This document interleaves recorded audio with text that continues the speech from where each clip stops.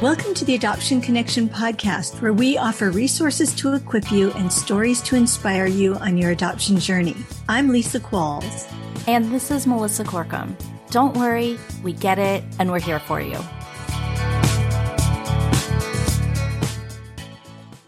Well, hey friends, welcome to episode number 207 of the podcast. My guests today are Josh and Jenn Hook, who I know through the Replanted Conference. They've written a wonderful new book, and I had the privilege of reading it early and getting to write the foreword for the book. And I'm telling you, as I read, I just kept thinking, this is so good. This is so needed. So I'm really excited for you to hear from them. We're going to be talking about a couple specific topics from the book. But first, I want Josh and Jenn to go ahead and introduce themselves to you. Yeah, well, I'm Jenn. Josh is my husband. So we co-wrote this book together, which was fun. And I am the founder and executive director of the Replanted Ministry. So we help launch support groups for families and kids around the country. And then we host an annual Replanted conference that we also simulcast out to the community. So I got my master's degree in clinical psychology and worked as a therapist in the foster care system for a number of years, which is really where my passion came from. And Josh, I'll let you introduce yourself. Sure. Yeah. Great to be here, Lisa. Again, my name is Josh Hook, and I am a professor at the University of North Texas, and I teach psychology. So I teach, I do research, supervise students, things like that. I'm also a licensed clinical psychologist in the state of Texas. In terms of, we met, several years ago, got married. And since then I've been helping out Jenn with some of the Replanted stuff that she does. And, it was fun to write this book together. Well, tell me, first of all, tell us the title of the book, and then I'd love to hear just briefly, why did you write it? What did you see that was needed? The book is called Thriving Families, and it's a trauma-informed guidebook for foster and adoptive families. And I think this book really came out of a lot of experiences that we've had, and what we try to really accomplish with the Replanted Conference. I think a lot of families have more of an understanding now of trauma-informed care when it comes to raising kids impacted by adoption and foster care. But there's so much more uniqueness to the journey that we don't necessarily unpack in a really raw way. And so we really wanted to be transparent and talk about, how to foster a positive identity with your kids. Like, how do you honor their story? How do you honor their birth families and relationships? If that's an option, what does it look like to honor their race and culture? A lot of different things like that. So we wanted to go beyond that trauma-informed care and say, hey, it goes so much deeper than this. There's always grief and loss when it comes to adoption and foster care. How do we honor all the complexities, all the feelings and experiences that our kids have had? We just took a deep dive into all of that. A lot of it comes from my experience as a therapist and the kids and their stories that they've shared with me, and just kind of opening my eyes to their experiences and realizing like, oh, this is deeper. This is more complicated than I thought. And stories too that we hear at the Replanted Conference when we have voices of birth parents and adoptees and foster alum on the stage. These are voices that are really important to hear from, but can really shape and make us the best professionals and parents possible when we can step into all of the complexities and uniqueness of the journey. Oh, the only thing I would add is, parenting's so difficult, and you don't get a manual, and oftentimes you don't get much training to do it. So I think there's a lot that we know from counseling and psychology that can be helpful for parenting, and particularly parenting children who have been adopted or spent time in foster care. But a lot of times parents, I feel like, don't get that information unless they go to counseling themselves, or unless they maybe attend a conference like Replanted. And so I think part of our hope was to package some of those helpful, practical things in one place so that parents could have access to it. Yeah. When I was reading the book, I just kept thinking, wow, I don't think anybody else that I know in our circles has really written about some of these topics. And I did find myself thinking, I know it's so cliche, but it's sort of like, this is the book I needed. I do feel we were pretty reasonably prepared for trauma, somewhat prepared for attachment challenges, but there were a lot of things that, we were so well intentioned, but we did not really think years and years down the road to some of the challenges. And one in particular that I thought would be so helpful to talk about is connecting across the cultures, like the culture of your family, the culture of the child entering your home, entering your family. It's a really helpful thing to think about that I think a lot of us don't, or we do, but only on a surface level, and we just don't dive into it. So I thought it'd be great if you would just start by defining really what culture is, so that then we can talk about this in terms of our adoptive and foster families. It's a little bit of a broad term, so sometimes it's hard to nail down. But what I think of is that each of us has a particular way that we see the world.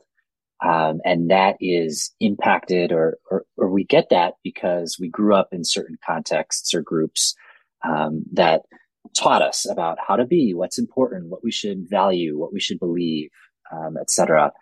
For a lot of us, our culture is influenced by a variety of identities that we are make up who we are and groups that we're a part of. So, for example, our religion or our race or ethnicity or our country of origin, our language, our gender, etc. And all those things kind of come together and influence how we view the world and our values.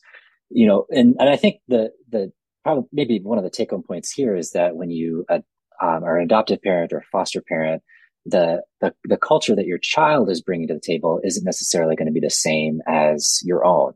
Culture can be kind of invisible. Like we can just think that or assume that other people see the world the way we do and believe the same things and value the same things. And that's not necessarily the accurate. I mean, I was just even thinking, I grew up in Canada. I lived there till I was 28, and then I came to the US. And even just that culture shock of coming from a different country, and moving to Chicago first and now Dallas, it was a huge adjustment for me. And I had, a great support system and was part of groups that were pretty similar in terms of religious beliefs and things like that. And it was still a huge adjustment, so you can imagine a child that's had been in a family, has been functioning with a certain way of life. Maybe they are from a different country, different ethnicity. And then a lot of times families think, well, the child comes into my home and they're just going to kind of morph into our ecosystem. And that's really hard. And that's a hard expectation to even put on a child. And so that's something that we really wanted to press into in the book. This is important and this is a really big piece of your child's identity. And if you don't foster that and nourish that, there can be resentment later. There can be, there's just a lot that can come out, of that lack of experience, or lack of intentionality with a family. And I think Josh is right. There can be this invisible part of culture, right? When we have some assumptions. I remember working with kids, in foster care, and they would come into a family's home and the family had different, Christmas traditions than what they were used to. And that was even hard, right? Like, oh, we're used to running, getting up whenever we want because Santa came and we're opening our presents. And, the foster family's experience was like, no, we do breakfast together first and then we open gifts. And, there can just be even simple things like that aren't the same, but can cause a child to feel like they've lost part of themselves. And their experience or something they valued. So it's important to foster and press into as a family.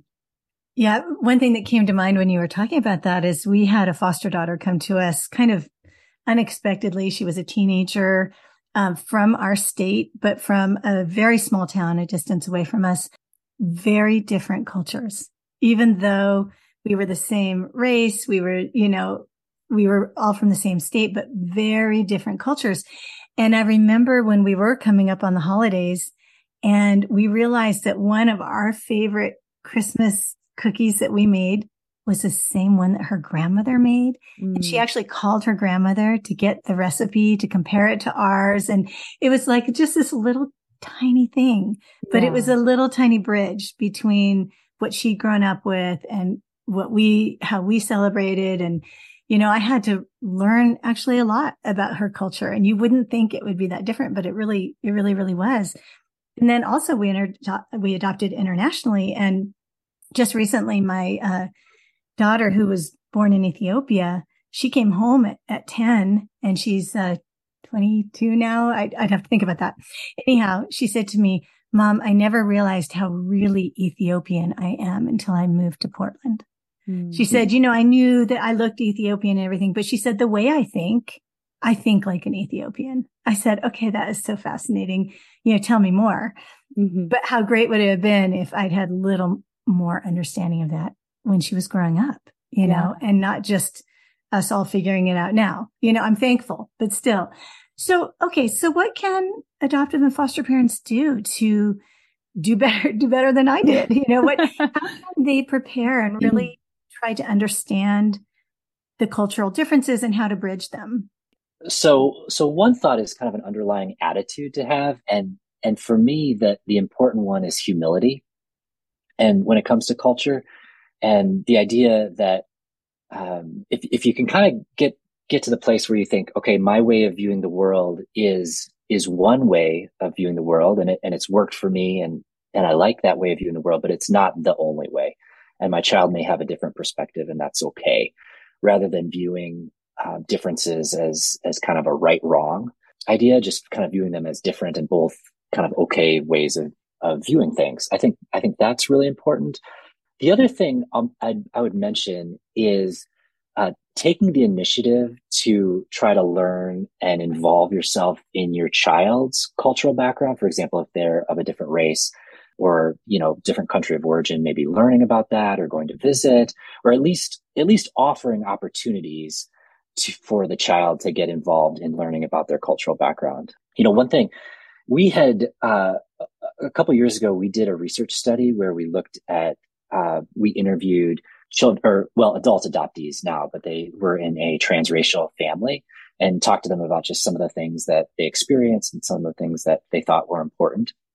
And one of the things they mentioned, and this is borne out in our experience just talking with people too, is that I think kids go kind of fluctuate in how engaged they are or want to be engaged with their learning about their culture or race or ethnicity. So sometimes they're more engaged. Sometimes they're worried about making the soccer team, and that's their priority. So I think in my opinion, I think parents can offer and, keep being engaged and keep offering opportunities, but letting the child lead with that. And then one other thing I would mention, and this is sometimes kind of difficult for parents to think about, is if you have a child who's from a different culture, like a different racial background, for example, think about your context and where you're living, and is there a way to integrate or be in relationship with families and community that share your child's cultural background in a natural way? I think sometimes parents, one of the other adult adoptees in this study we did shared that she went to college. She was an African American woman, grew up in an area that was predominantly white, and went to college in an urban area. And one of the things she thought was, like, why didn't we live in this city? Because it was one of the first times that she had friends and community and went to church in a multiracial church. And so I think that's something to think about. Like, can you be in an environment where your children feel more at home, being in the racial group that they are? Yeah, I think that's super important. And we even take it a step further with that too. Like, a lot of the stories that we've experienced are transracial adoptees or foster youth that go into white families, and that's their experience, is acclimating to the white culture. And I think that can be really hurtful. And a lot of adoptees and foster youth feel hurt by that and and really struggle with that piece of their identity. But also as a parent, I think it's really important to take a deeper look. We talk a lot, I'll hear parents say this, like, oh, I don't see color, or, they'll make comments like that as if, that's a great thing. But it's actually important to see that piece of your child, that they are African American or Asian or whatever it might be, and to really honor that their experience in life is going to be different than ours. The thing is as well, if you have a child come into your family and you expose them to only white culture, you're really communicating something to them that you might not be intending to, but it can be, I love you, but I don't really love any other African Americans or other Asians, because the only people that I care to have in my life are white people. And that can send a message to your child. And I know parents aren't intending to, but it's really important that why don't you have African American friends, or, to be able to, and what's the barrier there? Can you go to an African American church or live in a more urban area and expose your child to that part of their identity? That's a really important piece. There was one guy that spoke at our Replanted conference a few years ago. He was African American and grew up in a predominantly white neighborhood. And when he was an adult, he wanted to go to a barber. And he tells a story of driving up to a barber shop and just like couldn't get out of his car because he's like, I'm not white. I don't feel white, but I also don't feel like I fit in here either. And so he felt uncomfortable getting out of his car to go into see a Black barber, and we hear stories like that a lot. I was the only Asian child in my whole school, right? And that can be really hard for a child to be trying to figure out their identity around race and culture, and then to be having kind of this subtle, not even subtle, pretty overt expectation of like, well, we're in a white culture, And so I think it's really important for parents to really consider when they're going to bring a child into their family, what am I willing to do? Am I willing to step outside of my own comfort and my, what, my friend group and my church group and my neighborhood is to meet my child's very important identity needs around this, And if the answer is you can't, then you should consider whether that is a placement you should say yes to or not, because this is something that is really starting to harm our kids. And we're hearing this now from the voices of adoptees, adult adoptees and foster youth, that this is something they wish that their families had pushed into. And I think too, for, sometimes international adoption or kids that come into our families at birth, we're kind of thinking, oh, it's a blank slate, that's not important. But when you look different, it is, and so it's really important that families try to meet that need as much as they can. The point that you said, I think, is really important about the harmfulness of the kind of like the I don't see color, or, we're all part of we're all part of the human race, et cetera. And even for Christians, I see this a lot, that there's kind of a sense of like, we're all Christians and that identity should supersede all others. And I think there's some truth to that our identities as a Christian is something that can bind us together. But when don't kind of honor and acknowledge the specific experiences of our children who might be from a different racial background, that can minimize their experience and be hurtful, because the reality is they probably do interact differently or have different experiences from others, or people treat them differently because of their race. And for us to say like, no, that's not happening, it can be hurtful and not honor their experience. Yeah, I definitely, as my children grew older, I became more and more aware that I needed to understand better.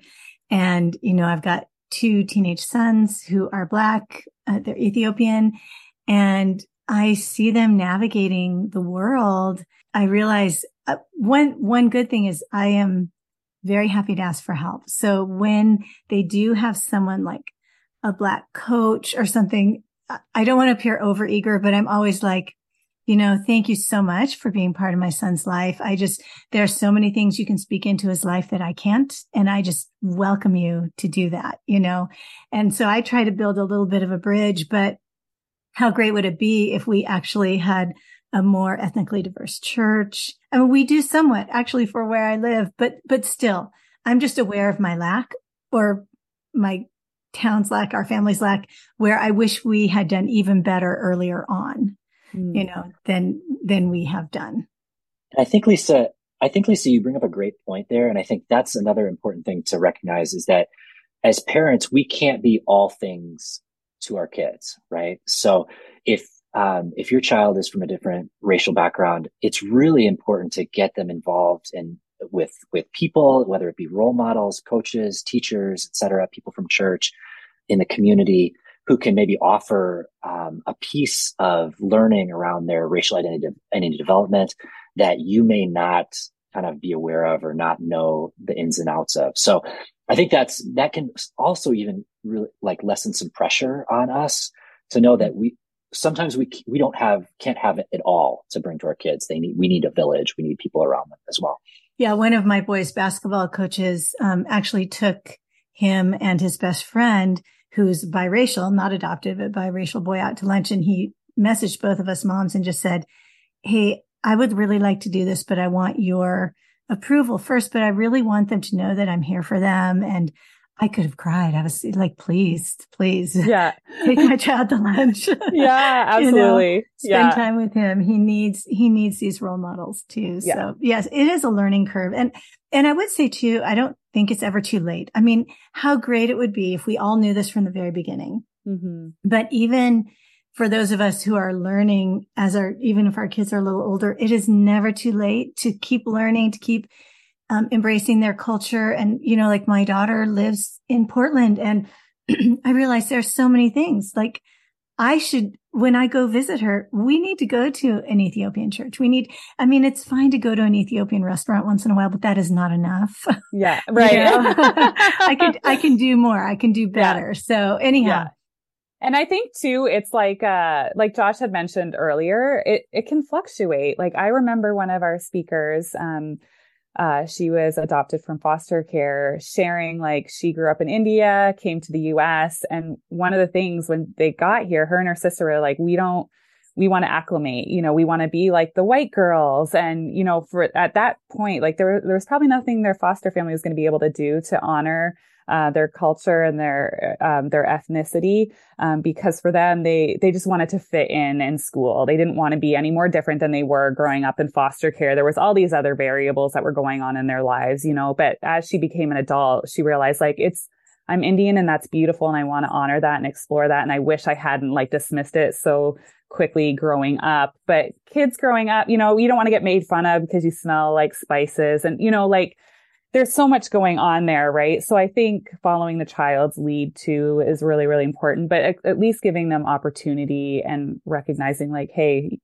you're beautiful, you are a gift, and being able to walk that with them, mm-hmm. And knowing too, like you could have a child right now that's all in and then all out, it's going to change. And so as parents, I think it's important to have that, just kind of being open-handed, with the expectations there, That's such a good point. We can't force it on our kids. And I do think these things ebb and flow at different ages, different developmental stages, all of that.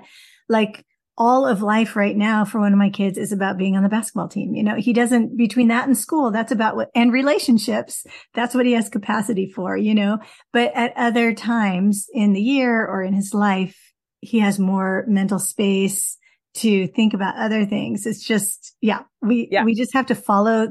I think we have to be very welcoming and very offering opportunities, but follow their lead a lot too. And I think developmentally, we hit different developmental milestones as our like brains are developing and maturing too. And so that of course it's going to change, but I think too, like even the simple things like Christmas traditions, it's important. Like what can I incorporate? What can we change as a family and pivot to help our child feel more included and honoring of some of their favorite experiences and traditions, and not just expecting them to acclimate to what our family does. And I come from a family of a lot of traditions, so I know that can be hard to pivot, but it's important, is it okay to like let the child run downstairs and rip into his presents at 5 a.m.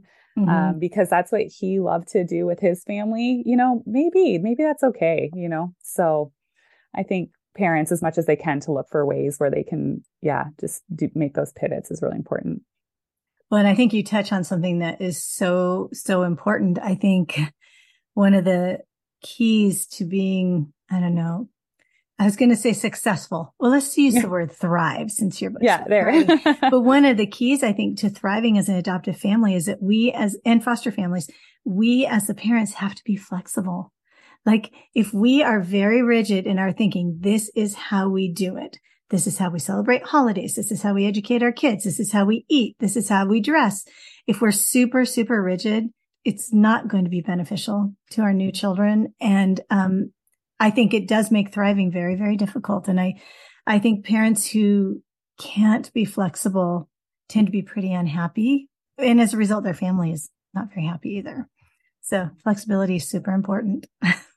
Yeah, I actually remember working with a family. They were really a musical family. And the placement they got, this little boy was really into soccer but they wanted him to be musical, and that just wasn't a good fit for him. And it was a big struggle. I think it's important for kids to for us to honor who they are too and what they enjoy.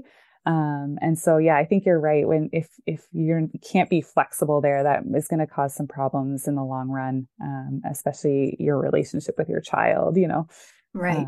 And so, and I know everyone's listening right now because that's what they want to have a thriving family. So, yeah, but I think that's a big part of it. As we're talking about culture, this just leads my brain to be thinking about grief and loss for our kids. Well, obviously with internationally adopted children, they are literally picked up out of their country, their language, their foods, the smells, everything, not to mention their families and the people who love them, or even the caregivers in the orphanage. They are picked up out of that. They go on a plane and they are set down in a different world, a totally different world. And so there's obviously the cultural things. Likewise, a foster child might literally be picked up in a car by a caseworker. They have a family culture and they're driven somewhere else. And when they get out and they go in the door of that foster family, it is sometimes like a whole foreign world. So we've got all these cultural issues, but how do we both acknowledge and help our children with the grief and the loss that they're experiencing with all these changes? This one's like, I think is so important. And honestly, when I first started my job working as a therapist in foster care, or, even pre all of this, I would have been that person like celebrating an adoption, or, like if a family was really hoping they could adopt a child, I'd be like, yes, this happened. Like I was so naive to the fact that, kids always have experienced grief and loss, through adoption and foster care. I think what's really important, honestly, I feel like this just needs to be almost like a systemic change within adoption foster care, is empathy around that, because there is still a lot of,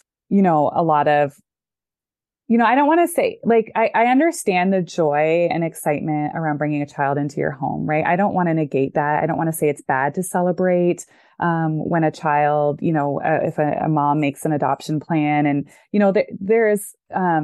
there can be a lot of joy there, but for the child, there's always grief and loss. And I remember I follow a few different adoptees and foster alum on social media. And I remember this one adoptee, Farah Swan, had said, an adoptive parent's dream come true is a baby's worst nightmare.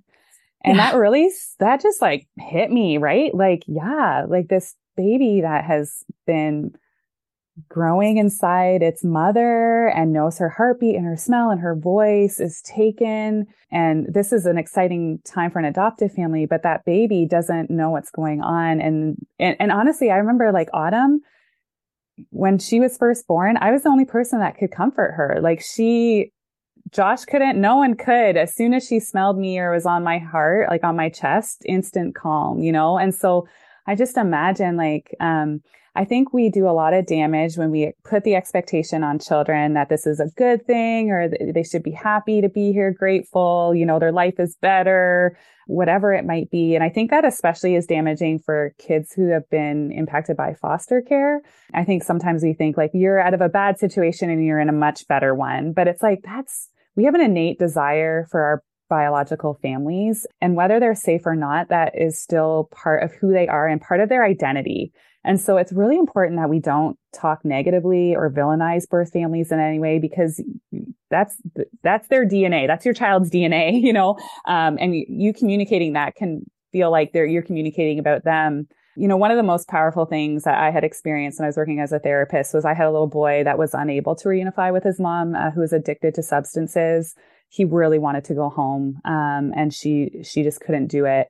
And he was adopted by his foster family, and they threw him an adoption party. And he came into the counseling room and was like, this is the saddest day of my life.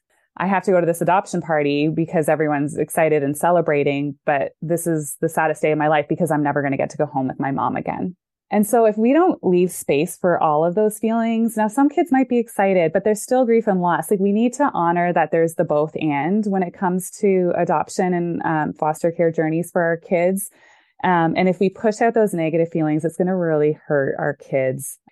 I'm sure you've seen them too, Lisa. Like I see those videos of people that surprise the kids with, you're getting adopted. And the kids like, most of the time burst into tears. Now, yeah, maybe that is true joy. They're so excited they're getting adopted, but just maybe it could be tears of like sadness and loss and, oh my goodness, I'm never going home again. And there could be so much more to those tears. And I think we just need to be really cautious about having only one feeling and experience and kind of putting that on our child and not leaving room for what their experience might be. So it's complicated, but yeah, I think I've walked alongside a lot of kiddos that just felt really hurt by that, and people not honoring the loss that they've experienced, the loss of their country of origin, their birth families, relationships, their friends at school, their siblings, getting separated from siblings. Like, they're experiencing such brokenness in their family.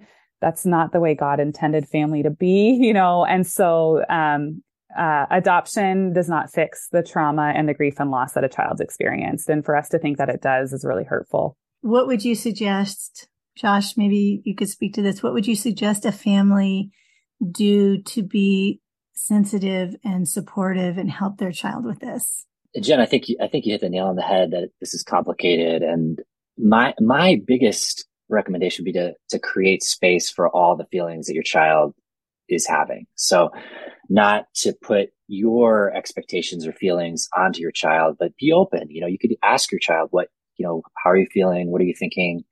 And have conversations about it and be okay with the range of feelings that come up. And so if your child is sad and, that's okay. It doesn't mean that there's something wrong with you as an adopted parent. It doesn't mean that they don't love you, but they're just also feeling the sadness. And a lot of times there's both, that are present. The other thing that I think is important is sometimes I think we as parents, because we don't like to see our children in pain or sad or that makes us uncomfortable, we want to do something to kind of take that away or try to cheer the child up or fix it. Yeah. And so I think that doesn't usually work. I think what works better is just providing space, being with your child and in whatever emotions or feelings they're experiencing, comforting the child, trying to understand, empathize. That's probably more the route that I would recommend taking. Yeah, I think mirroring their feelings and offering your presence is really important.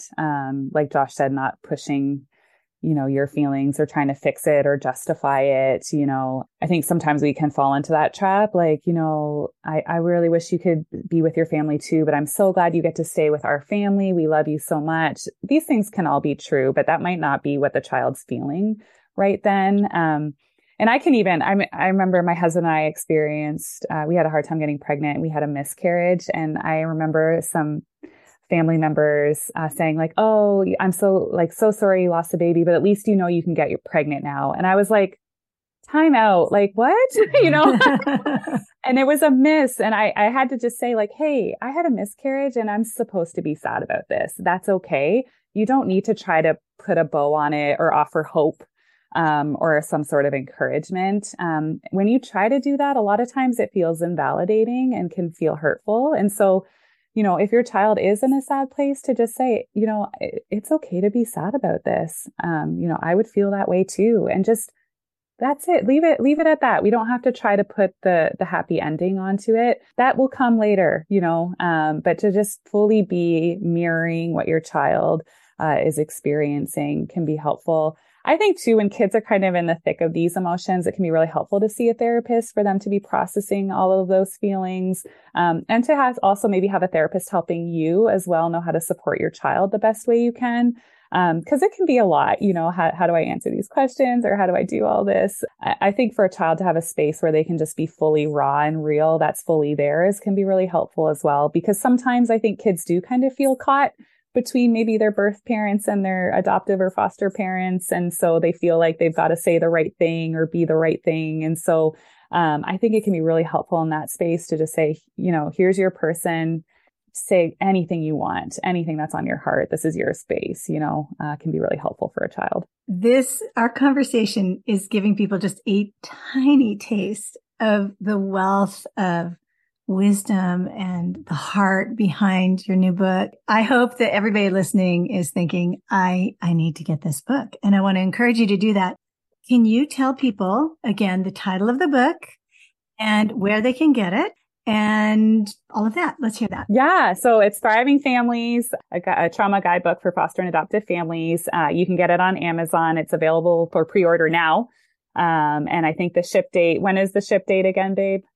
I think January 17th. 17th. Yeah. January 17th. So yeah, it's available on Amazon, or through our publisher, Herald Press as well. But, it's available where you can buy books. So encourage you to leave a review if you read it and leave an honest review. We appreciate that. Well, I will just say from my experience of being an author, you all listening, if you think you're going to buy the book, please pre-order it. It actually truly helps the book. Amazon will show it to more people if they have more pre-orders, and reviews make all the difference. And you may not think it, but authors, we actually do go read our reviews. We want to know what people think. And the number of reviews actually helps. Amazon has all its tricky algorithms, and it all really helps if people pre-order and if they leave reviews. So, and this episode, you're hearing it about a week before the book comes out, so you have plenty of time. But Josh and Jenn, thank you so much for spending this time with me. This was worth a lot, even to me. I know that everybody listening has learned something new, something that we can apply for our own families. So thank you for being here. Yeah, thanks for having us, Lisa. It's great to be with you. Yeah, absolutely. Great to be here. Before you go, we'd love to connect with you on social media. Our new Instagram handle is @postadoptionresources. Or better yet, join our free Facebook community at theadoptionconnection.com/Facebook. Thanks so much for listening. We love having you. And remember, you're a good parent doing good work. The music for the podcast is called New Day and was created by Lee Rosevier.